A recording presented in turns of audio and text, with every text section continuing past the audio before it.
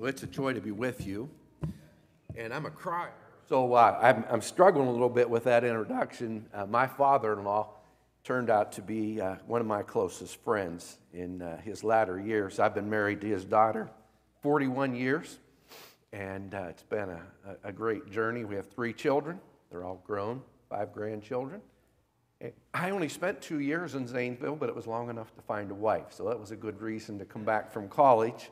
And I assisted with my father there for 2 years, and that's where I met Chris. And then we received an invitation to go to Soldier.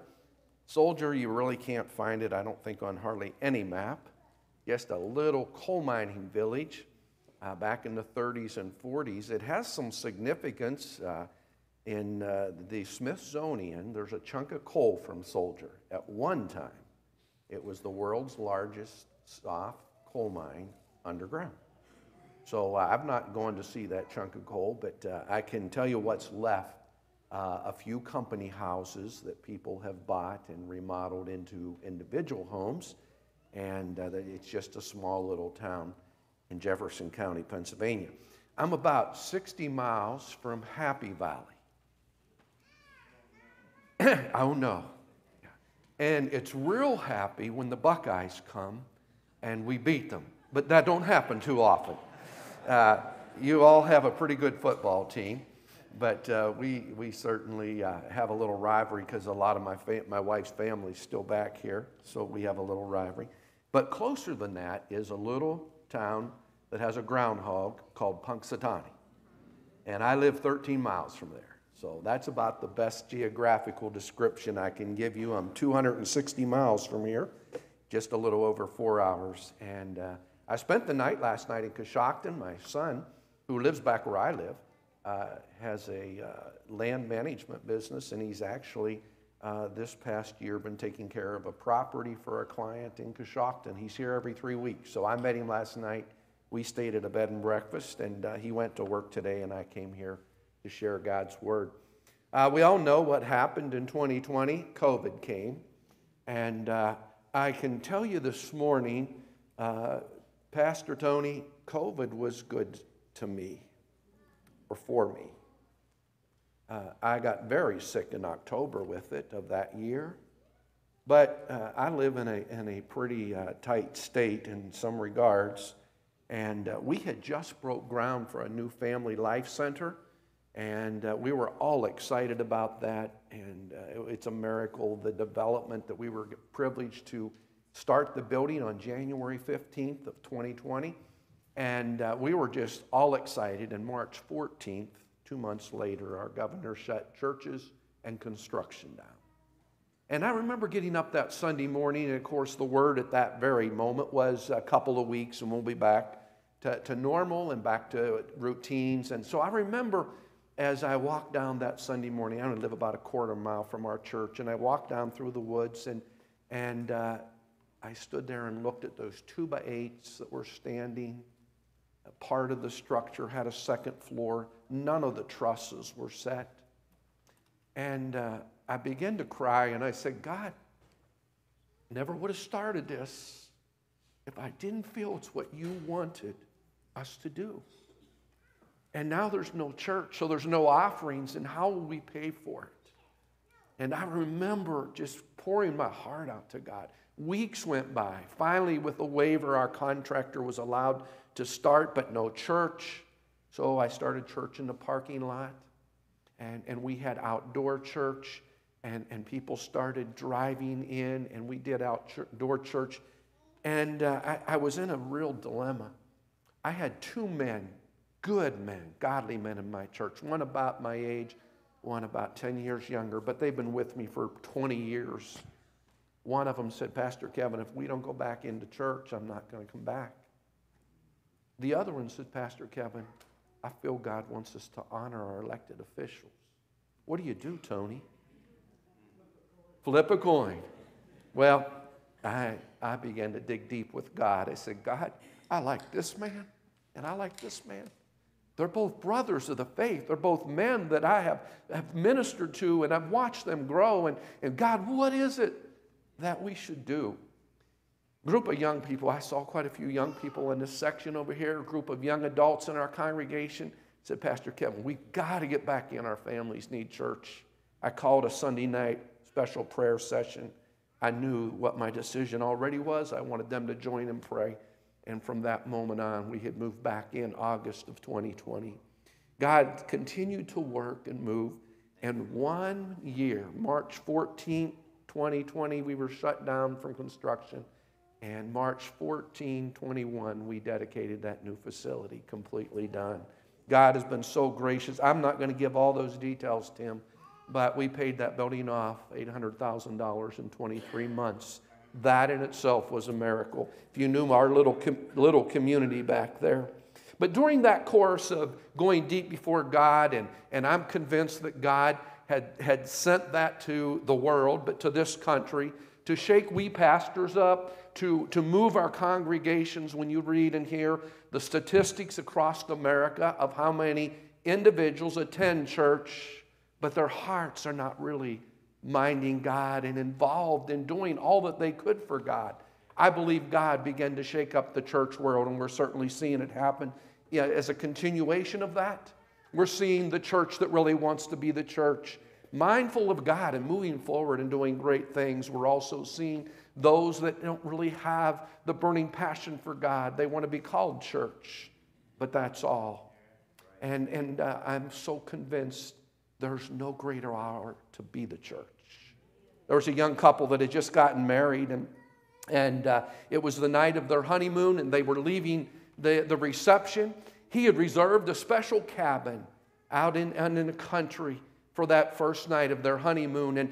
And it was raining and foggy, and as he was making his way on a side road, they had veered off, and they had had an accident. Both of them were knocked unconscious. He just briefly. And he came to, and he looked over, and he saw his brand new bride, and could tell her injuries were more severe than his. He had no idea what to do, and he looked up and he could see a light just within seeing distance and walking distance of where their vehicle had veered off. And so he gathered up that brand new bride of just a couple of hours, and he carried her up to where that light was shining to find out that it was a doctor's house. On the front was a sign, Dr. J.A. Brown, M.D. The light was burning. And so as he had his brand new wife, he knocked on that door. An older gentleman came and opened the door. He said, "Sir, we've been in an accident just down the road from here. My brand new wife has some serious injuries. And I see that maybe you can help me." "Oh, son," he said, "I'm sorry." He said, "I've retired. I'm retired. That I don't think I'll be able to help you." And in frustration and in panic and in great concern, he said, "Sir, you have two options. You either help my brand new bride or you take that sign down." And church, that is where God has you and I in 2023 placed right here in Newark, Ohio for a special reason and a special purpose.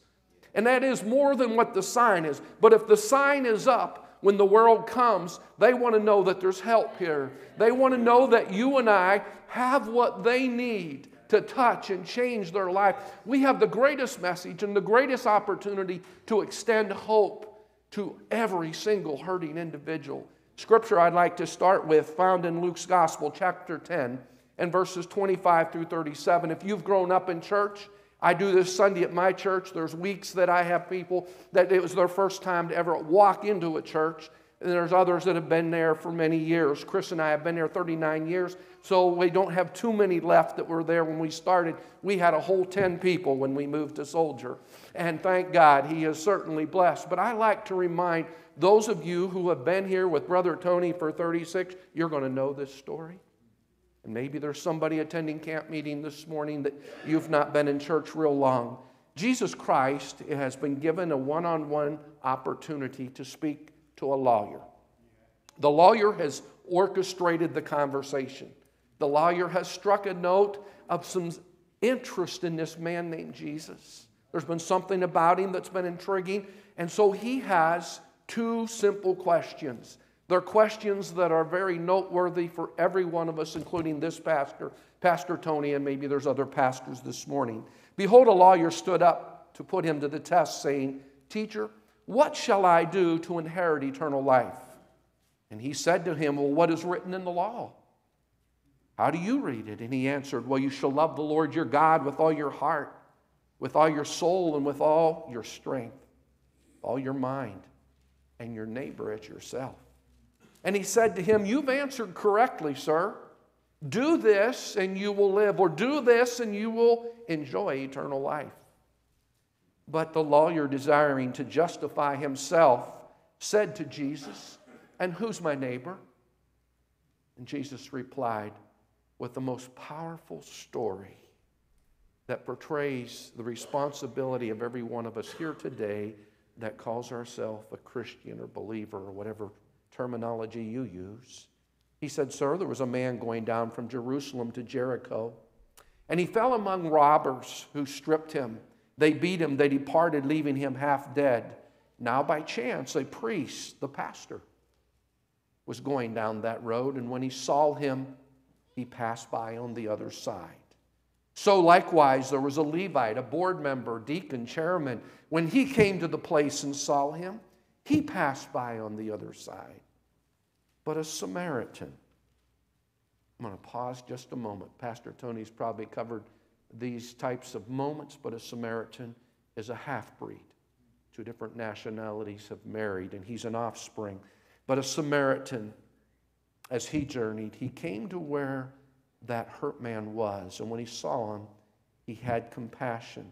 He went to him, he bound up his wounds, pouring on oil and wine, and then he set him on his own animal, brought him to an inn to take care of him.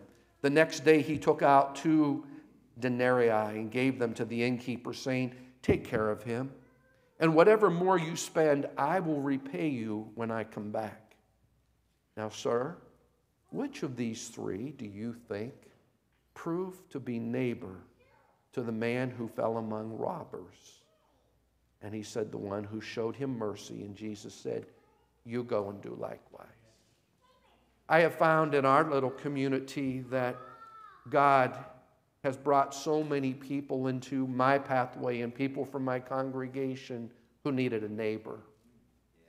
We find that Christ was placed in a situation with 2 simple questions. They're great questions for us. I would assume at camp meeting, most here have accepted the first question, what's it mean to have eternal life? A relationship with God, sins forgiven, and a walk with God. But then the next question the young man brought to Christ, because he was looking for a little bit of an argument, as well as the phrase justify himself. Well, I wonder, am I doing a good enough job? Or I'm wondering where I would stand. Who's my neighbor? Who meets the criteria to call him neighbor? And Christ expands in a very beautiful story. It will be any man or any woman, any boy, any girl that God brings into my and your pathway who has a need. When the church of Jesus Christ is keen to the needs of the culture and the community in which we have been placed, we can minister in such a special and unique way and touch lives that will cause them to hunger to know your Jesus, to know your God, my Jesus and my God. And so on this occasion, Christ points out, sir, there was an opportunity for 3. 2 failed the test. 2 had some reason, some schedule to keep, but the unlikely one was the one who chose to stop by and to pay personal attention. I like the things that transpired. One, he quickly began to oil, anoint, and whatever he could to the wounds themselves. But the next thing that we see that he did, he gave up his own personal beast, his own means of transportation.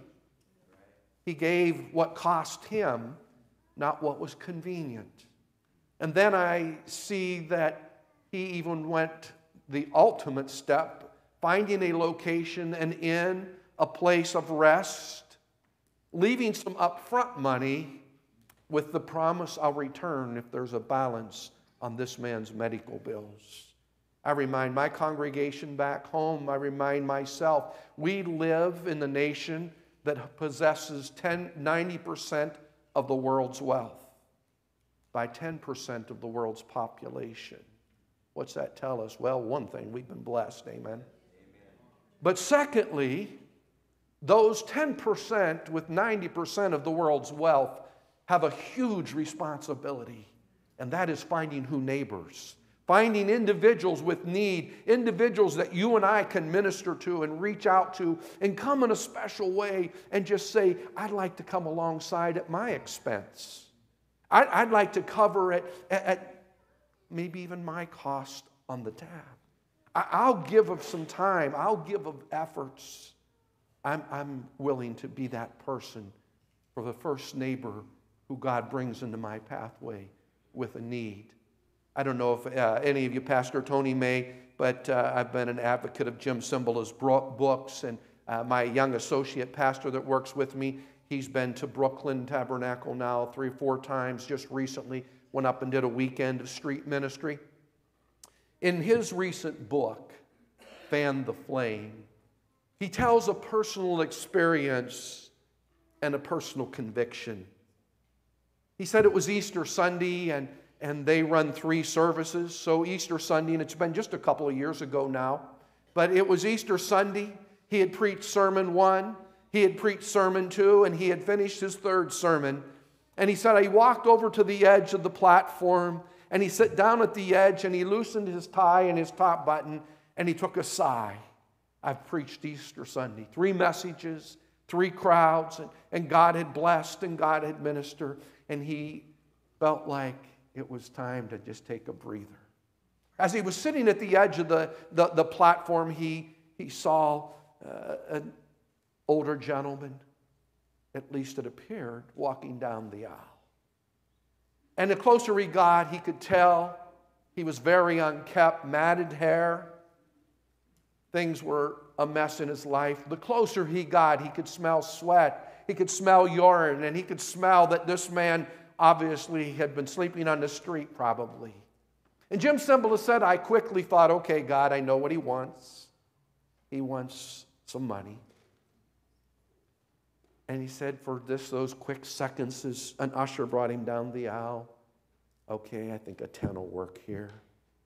He said he reached into his coat and he leafed through and pulled a 10 out, and the man got real close and he handed him the 10. And the gentleman took the 10 and handed it back. He said, sir, he said, I don't want your $10 bill. He said, during this service, I spent last night on the grate right outside the church on the sidewalk. But I heard this sermon 3 times this morning. And if the Jesus that you just preached about is who you say he is, I want him instead of your $10 bill. And Jim Cymbala said, I was so convicted on Easter Sunday and had preached the Christ of the cross and had preached a resurrected, all-powerful God. And he said, I offered him $10. And he said he needed my Jesus. Church, I want you to know where I'm at and where you're at. They may need $10 occasionally. They may need more, but they need our Jesus. And they need to see our Jesus in our lives in an exemplary way, in a kind way, in a compassionate way. They need to see the Jesus that we preach, the Jesus that we say is true. And when they see that Jesus, it will mean way more to them than the handout that they may also need.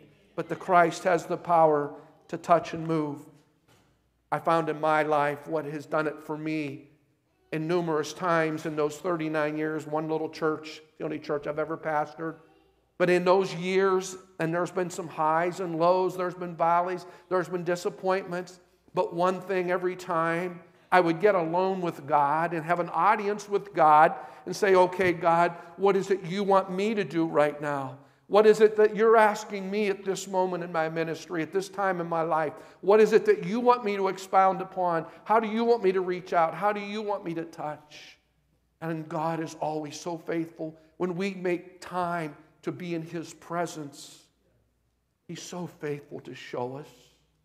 I was honored in 1997. By the way, I'm just a country bumpkin, all right? I've never traveled a whole lot. And in 1996, a man who became my spiritual mentor as a pastor, he had come and held several revivals at our church. I met him in 1988. He was a godsend to Chris and I. And in 1996, he said, listen, I want you to come to Atlanta with me. I said, why do you want me to come to Atlanta? He said, there is going to be a gathering of ministers. There is going to be a 4-day session of preaching 3 times a day at the Georgia and at the Atlanta Dome. I want you to come with me. And so he said, I've done something that you don't know about. I've asked your church to pay your bill. And so I said, well, I'm in. I said, I'll be glad to go. So he was from New York, and he met me. We met up down there. I went separate. A couple of our younger ministers rode with me. We drove, and I met up with them. I'll never forget walking into the Georgia Dome with 45,000 pastors. It just was a scene that I've never seen previous or probably ever will again until heaven. And I walked in and I looked around that massive dome. And of course, they had a nice stage set up like you all have on this platform. And I'm looking at this and I'm like, unbelievable. Second evening, Chuck Swindoll was introduced to preach the evening message. I'm sitting there with my mentor, sitting there with 3 or 4 other young pastors I knew that had traveled down with me. And he asked us to open our Bibles to Isaiah chapter 6. King Uzziah had just died, and God needed a spokesman, and it was going to be Isaiah.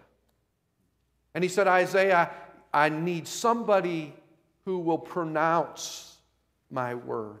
I need somebody who will expound upon what's taking place in Israel at this time and what God wants. And so while God has Isaiah's attention, God visits him one-on-one with the presence of God.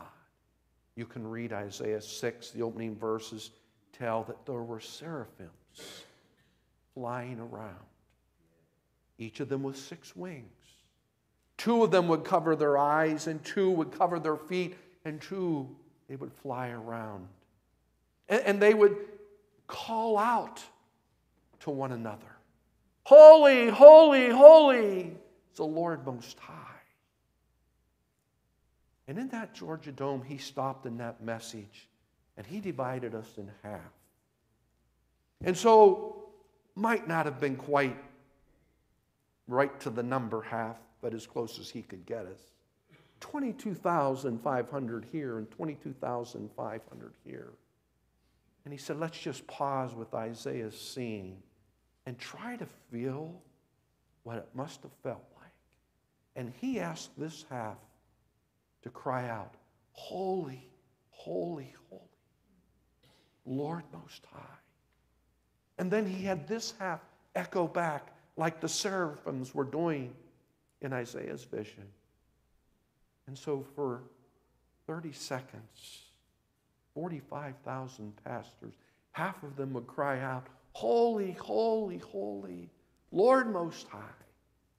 And the other half would cry back, holy, holy, holy. I'll never forget it.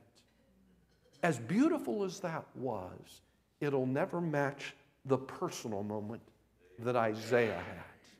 And that same is true for you today. Your personal moment with God can be an outpouring of just you and Him, taking in His presence, taking in His Spirit, and saying, God, I just want an audience with you. I want to hear from you. I want to do what you want me to do. Show me yourself. Show me, God.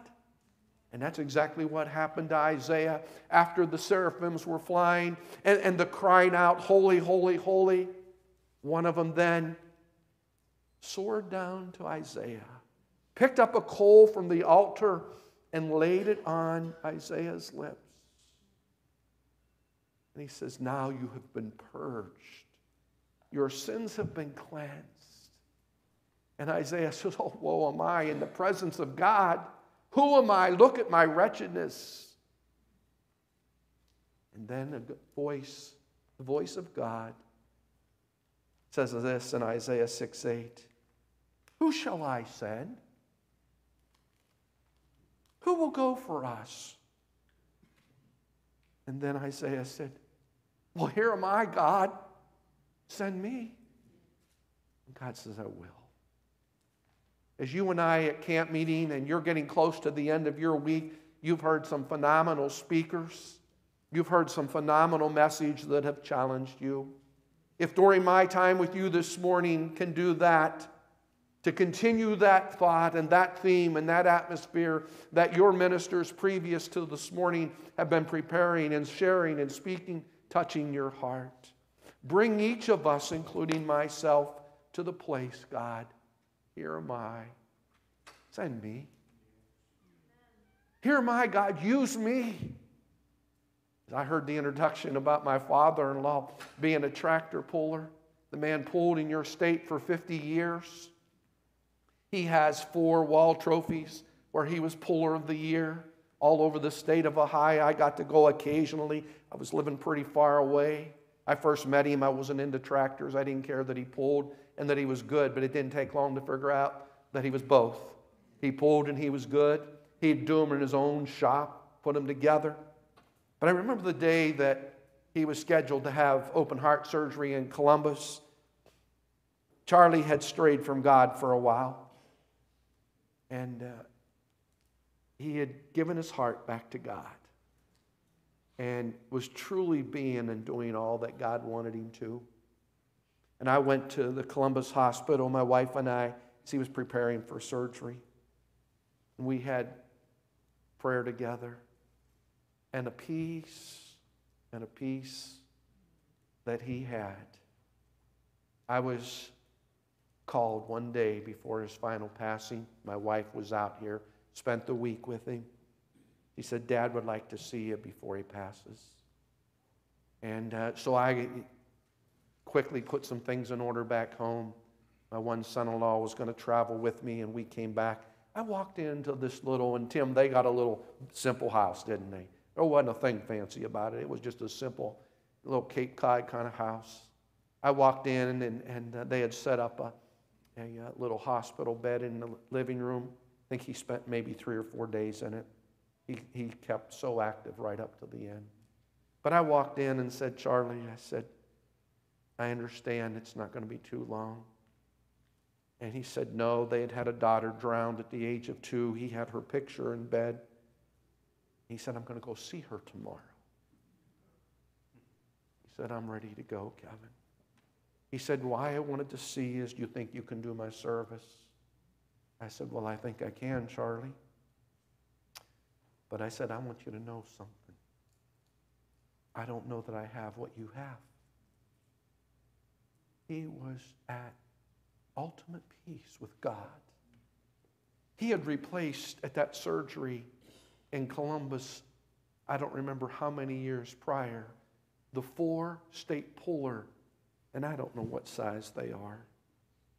He had replaced those with the picture of a surgeon doing open heart surgery and Jesus Christ with his hands on that surgeon's shoulder.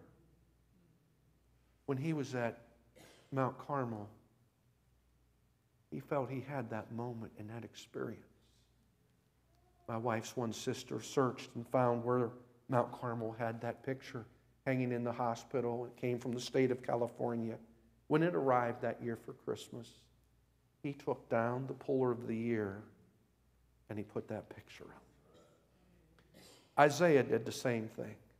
God, woe am I. I'm undone. I want to do what you want me to do. Nothing wrong with tractor pulling, nothing wrong with being good at it. But something else took priority. Something else became first in his life. And that's what God is interested in you and I this morning. All he's asking is for you and I to say, Lord, here am I, use me. Here am I, God, send me wherever you want. Pastor Tony, I tried to watch as many of your services this week, and And I'll be honest, I didn't watch all of them, but I would watch some of your introduction and listen to some of your speaker. My wife made this comment as she was watching the one. The greatest thing said this week was the home pastor at the ordination night. He says, I love the presentation. That young couple stood here, and I don't know, they may be here this morning. But as Pastor Tony exhorted them and you as a church, that our outside world would see, I think he even used the word smell, and feel Jesus. When we sign up and surrender and put him first and say, God, here am I, God will use us in a mighty way. You can still be a tractor puller and love and serve God. You can be a truck driver, a farmer, a mechanic, a doctor, a nurse, and love and serve God and put him first. It was in about the second week of May, just 2 months ago. I was busy about something, and my youngest brother, I'm the oldest of 6, my youngest brother sent me a video. His daughter was in Africa. She's a third-year nursing student at YSU.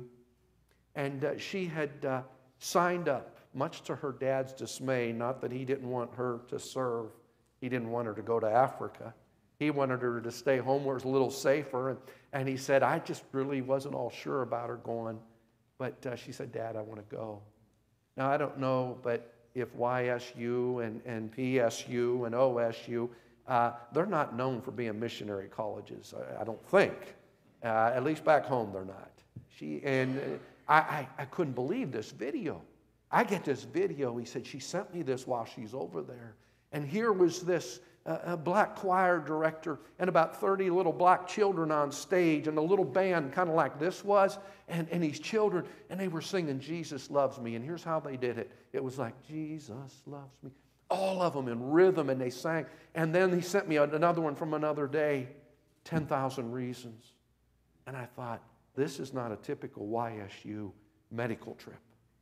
And so I called him. I watched those two, and I said, listen, I want to know more about Haley's trip. I said, that's just not the normal medical trip. He said, when she gets home, I'll have her call you. I talked to her last night on my way to Coshocton, riding over just to refresh the time, but I had checked in back then. She said when we got there, there was about 30 on the team. But the true part of what motivated this was one of her nursing professors at YSU is a believer and loves Jesus Christ. And this was her 4th trip to Africa. And she takes as many that want to go and provides medical treatment to the school children. And they'll visit a couple of schools. But there's one school that stood out when they got there. Haley knew, I knew, this was not an ordinary school. This was different. And here every morning when they went to do medical assistance to the students and staff and the community there, the director would have these children sing every morning before they went out and did their medical assistance. And so when she got home, she called me and she told me the name. She told me who the director was. And Uncle Kevin, she's still living. I said, well, I would assume, no, you got to listen. She's 92 years old. I said, are you serious? So she gave me some information. I looked it up. Come to find out that not too many miles from Happy Valley, she grew up. She was a nurse. And at 63, she wanted to retire and travel the world. And Pastor Tony, I just got her book that she wrote just a couple of weeks ago after I learned her story. But just had the American dream. Retired at 63, successful in a few areas, and was going to travel the world. Got home from her first year of retirement of traveling and seeing some nice things. And she has 5 grown children and quite a few grandchildren and some great-grandchildren. And she said, I decided I was hosting Christmas Eve. And she said, I looked at the vast amount of gifts that were in our home with our family being somewhat large. I looked at the meal that we had spread. and the fellowship. And when they all left, by myself, she was a widower, by myself, I thought there's got to be more to life. And she signed up in 1996 to go to Rwanda, Africa. You know what happened there in 1994? It was a devastating overtaking, a genocide massacre. Somewhere around 800,000 to 1 million people were slaughtered. Finally, refugee camps were set up. She went in 1996 at the age of 65. She went to be a volunteer. Thought, I'll give it a try. And this past January, turned 92 and still there. She has started a Christian school. She has started all types of relief program for refugee children and for individuals. And in her book that I've been working through and enjoying, she's now found great joy. I want you to know this morning, church, that Jesus Christ was kind of put on the spot by an individual called a lawyer. He evidently had some intellectual abilities about him. There was some spiritual hunger there. But he said, I have 2 questions for you, Jesus. He said, what do I have to do to have eternal life? He was already well schooled in it because he gave back the perfect answer. And Jesus said, that's great. He said, well, that part you added about love your neighbor as myself, who's my neighbor? And Jesus tells the story that I read to you. Those 2 questions must be the burning question on each one of our hearts today. What about eternal life? And who's my neighbor? And when you and I have a burning passion to know God and look forward to eternal life with Him, He's going to place neighbors on your pathway. Somebody with a need. Needs of all types. Needs of all sorts. But will I be the one to step out of our comfort zone and say, like Isaiah did, here my God, use me. If that's what the church needs here at Newark, God, I'll do my best at it. God, if that's what that person needs, I have plenty of it. I'll share some. God, if they need me to sit beside them while their loved ones pass, I'll help, God. God, here am I. Use me. I hope this morning God spoke to your heart and has challenged you to say, here am I, use me. Brother?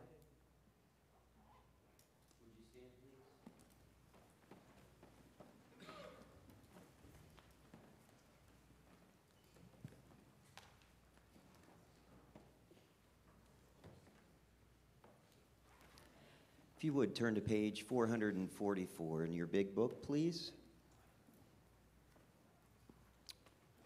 Page 444.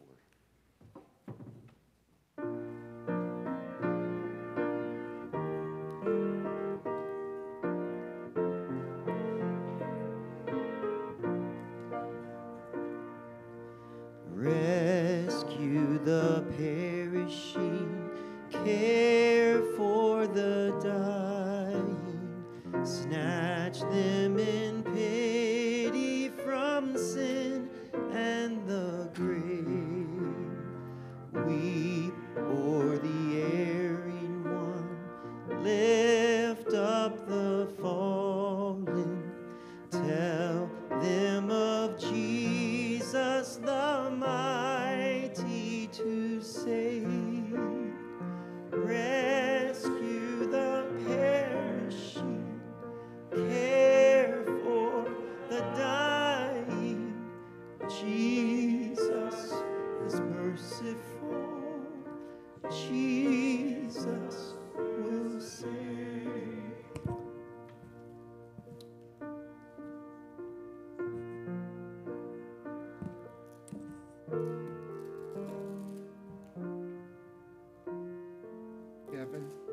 Kevin? God, first of all, has given you a winsome spirit and a big dose of humility.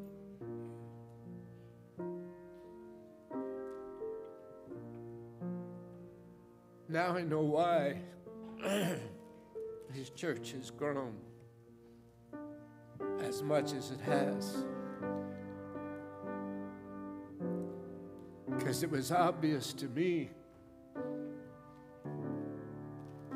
this man has a winning combination. Could listen to him all night.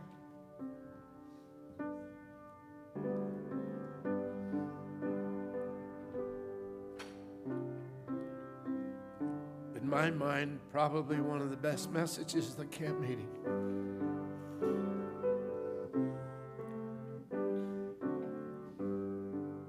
And when he made the statement about that individual missionary looking at all the gifts and all the food, living the dream, she said there's more to life than this. And there's more to life than the lives that all of us are living right now. And that more is others. I think we're too deep in our own grooves with our own cliques and our own gang.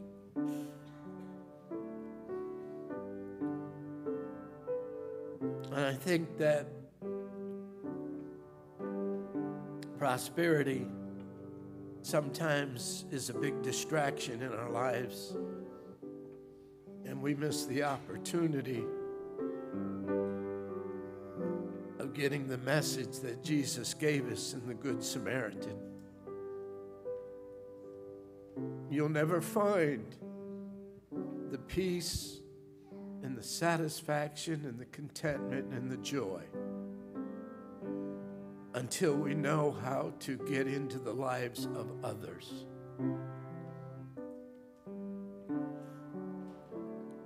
Maybe a basic human trait, maybe a basic instinct, carnal. And we all want our moments. We all want to enjoy the things that we do.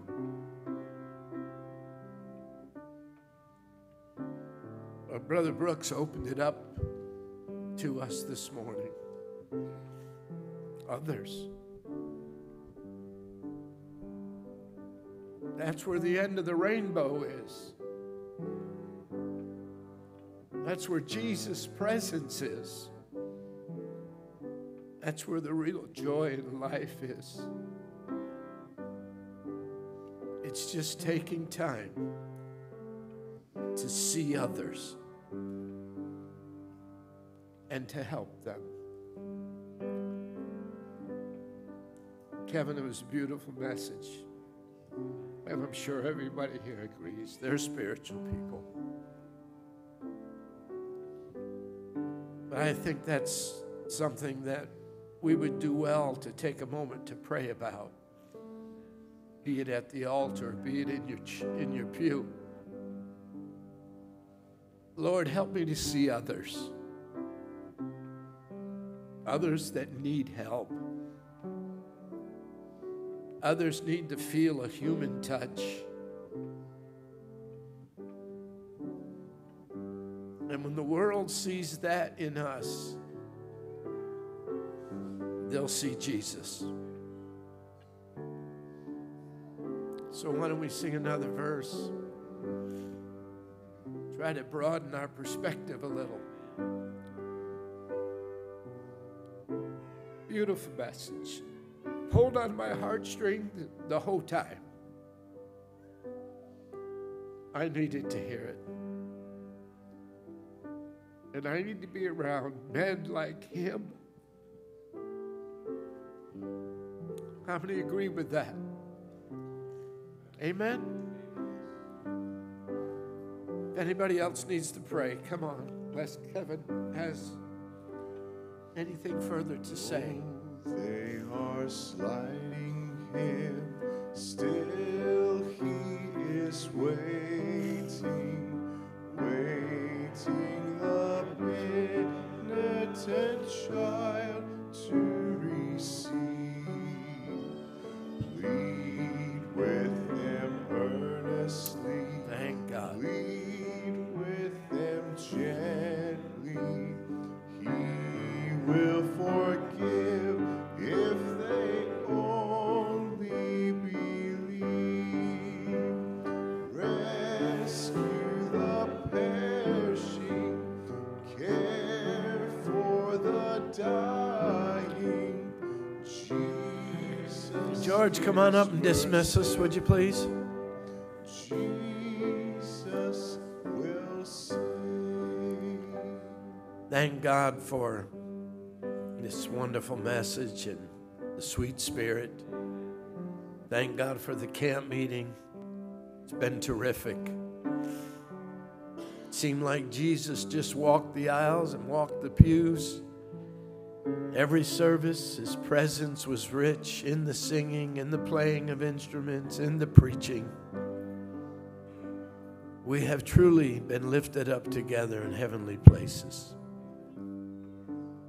And I feel like I was lifted a little higher today.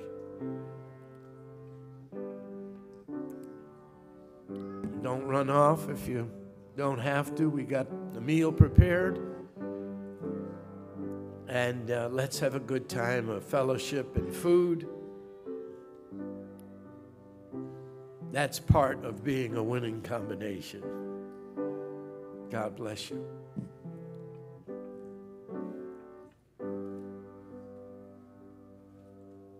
Our Father in heaven, again, it's been a real pleasure to be able to sit and listen to the word.